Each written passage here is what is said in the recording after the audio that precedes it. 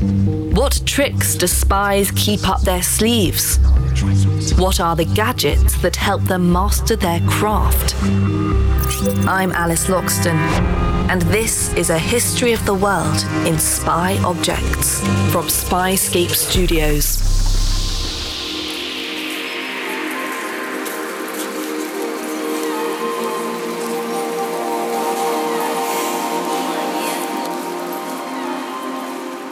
Conventional wisdom dictates that one should never judge a book by its cover. It's a rule of thumb that holds particular merit in the field of espionage, where subterfuge is the name of the game. And yet, every rule must have its exceptions.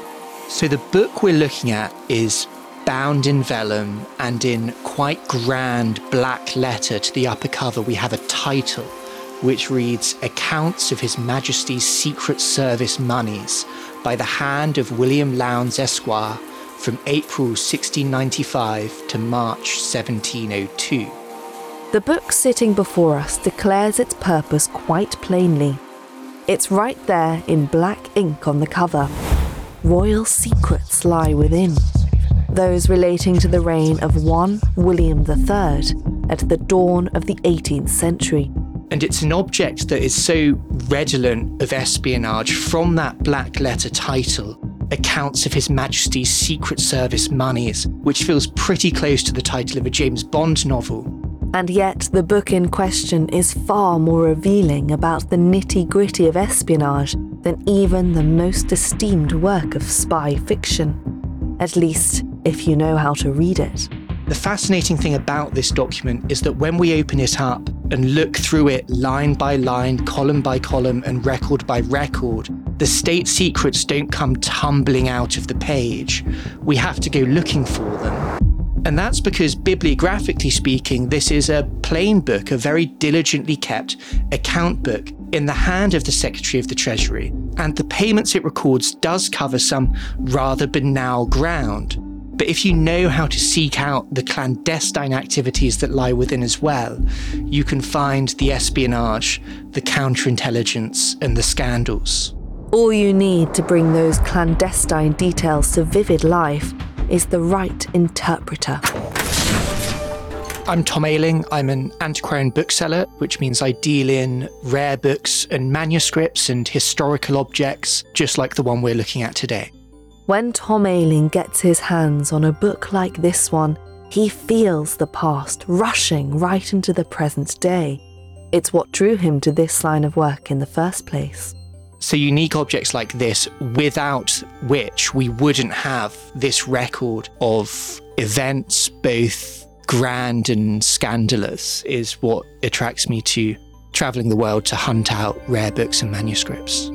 So enough messing around already. What exactly does this old tome reveal? First, you'll need a primer on the British king to whom it belonged. So King William III came to power following the Glorious Revolution of 1688, where he usurped the English throne from James II, who was the brother of Charles II and son of Charles I, who was executed at the end of the English Civil War in 1649. The key thing about William III was that he was already king of the Netherlands and was a leading Protestant figure in Europe. And although in name Charles I and James II were supposed to be Protestant kings, they were both in practice and in private Catholic rulers, and there was huge uncertainty and unrest about the treatment of Protestants in England and the closeness of James II to what was then the European superpower, which was Louis XIV's Catholic France. And that is the sort of ground which precipitated William III coming to the throne in 1688. And so King William III seized the throne with promises of better representation of his country's true interests. But that doesn't mean he abandoned all of his predecessors' habits. The Secret Service accounts don't begin with William III. There are Secret Service accounts under his two predecessors, Charles II and James II. In fact, the Secret Service accounts in those days were far more lavish. The mistresses of Charles II outnumber any of his predecessors, and the payments made to them do that as well. Indeed, the mere existence of a Secret Service payments book during William III's reign is no smoking gun. It's not like every entry in this ledger points to some hidden act of cunning. Much of the book is, in fact, rather humdrum.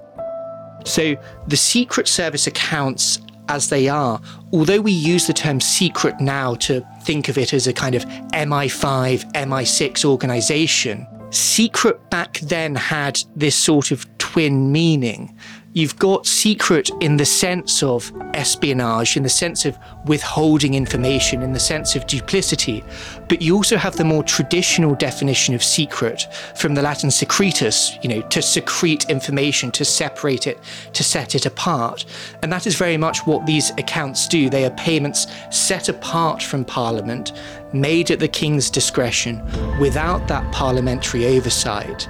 And therefore they can include banal things like paying for stationery and paying for couriers. But if that's all there was to be found in this ledger, well then, you wouldn't be hearing about it today. The first thing to bring up is maybe something that was written about William III by one of his contemporaries, Bishop Burnet, and that is that he had no vice but one sort, in which he was very cautious and secret. And historians have debated for centuries, since William's own day, about what this vice might be. But the common consensus now is that the vice was a woman in his wife's household by the name of Elizabeth Villiers. Their affair began in the 1670s, long before William came to the English throne, and their relationship continued through the Glorious Revolution right up until the death of William's wife Mary in 1694. Now, it's said that just before Mary died, she burned all her private correspondence and wrote William a final letter to be opened and read after her death. And in it, she implored him to dismiss Elizabeth Villiers from his service. But the question is, did he fulfill his wife's dying request? Tom Ayling believes we may be able to answer that question with this very book. Because just a week apart in the summer of 1695, we can see two payments made to Elizabeth Villiers, totalling a sizable £1,900, and these are recorded in the book as His Majesty's Free Gift and Royal Bounty. And after this, we don't see a payment made to Elizabeth Villiers again. Instead, from the following June, we see payments made to Elizabeth, Countess of Orkney. Elizabeth of Orkney received £500 that June, another £500 that July, and £2,500 in September. And in the meantime, as the name change suggests, she had been married off to a brave soldier, George Hamilton, the Earl of Orkney. Now, it's said that William never saw Elizabeth Villiers in public again after the death of Mary and after her marriage. But we're left to guess at any potential lingering affections, because even after 1695, we can track through the Secret Service accounts payments made to Elizabeth of Orkney totaling £4,000 a year. Elsewhere in the ledger, the revelations stray away from King William III's personal affairs and enter the realm of the geopolitical. Before becoming King of England and afterwards, William III was locked in conflict with the great superpower of the period, Louis XIV of France, and the impact on Britain of this conflict after he came to the throne was considerable. In 1694, the Bank of England was founded to help bankroll this very conflict. And so William, in addition to this, used the Secret Service accounts to pay French spies to gather intelligence at the French court on his behalf. And we can see one record very early on in this book made to a man called Monsieur Louis Puel, a Frenchman. And this is recorded as a payment made for foreign gazettes and intelligences furnished to the Treasury Lords, being at the rate of 2 pistoles a month. A pistol being a French coin for a French traitor.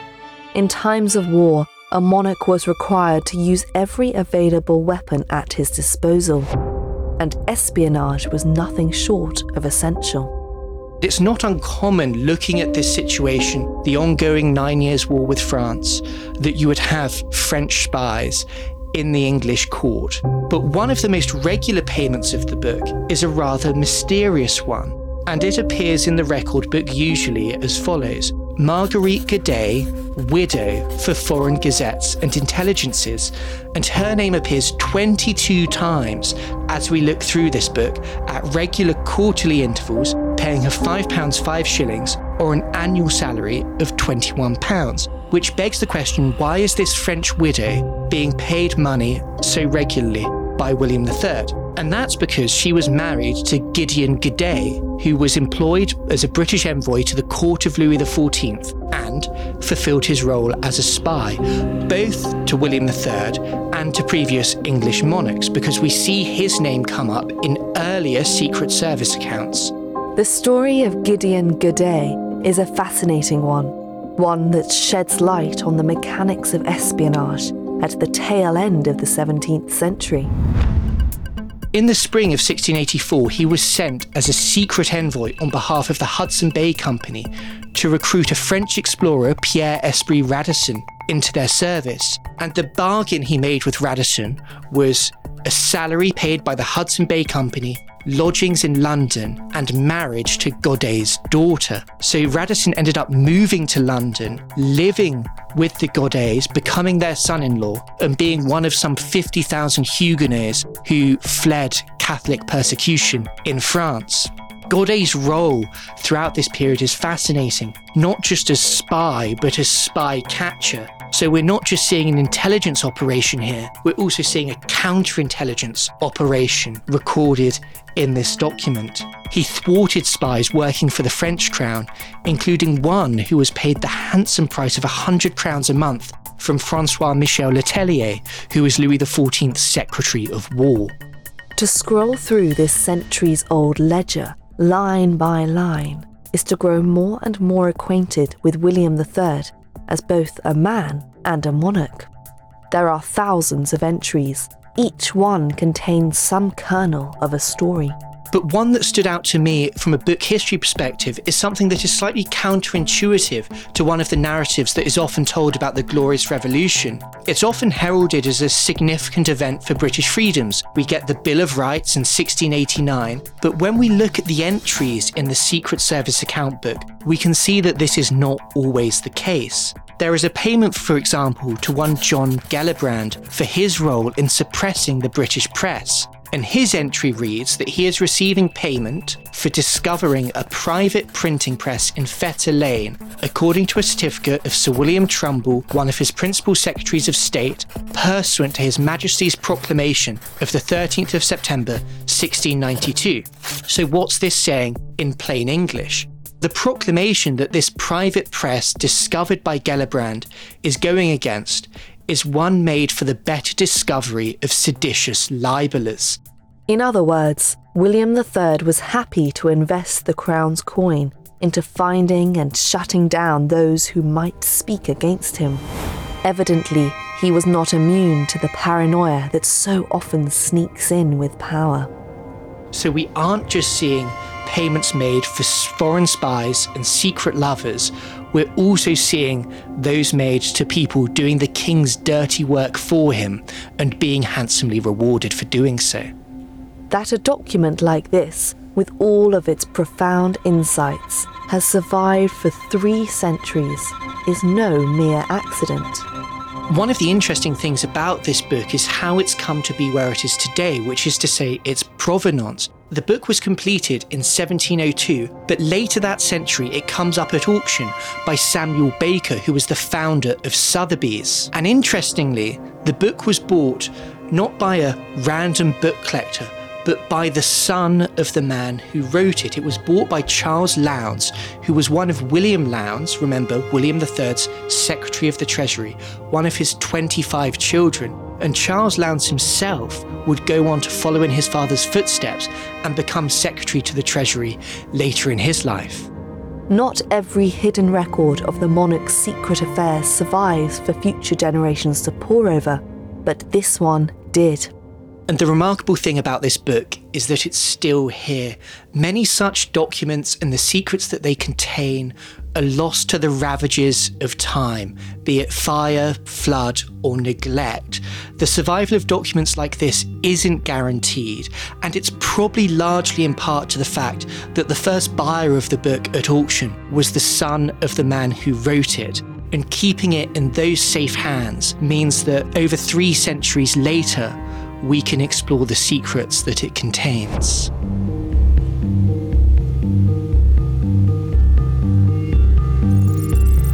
I'm Alice Loxton. More secrets await in the next episode of A History of the World in Spy Objects from Spyscape Studios. Listen early and ad-free with Spyscape Plus on Apple Podcasts, and explore the collection on spyscape.com/spy objects.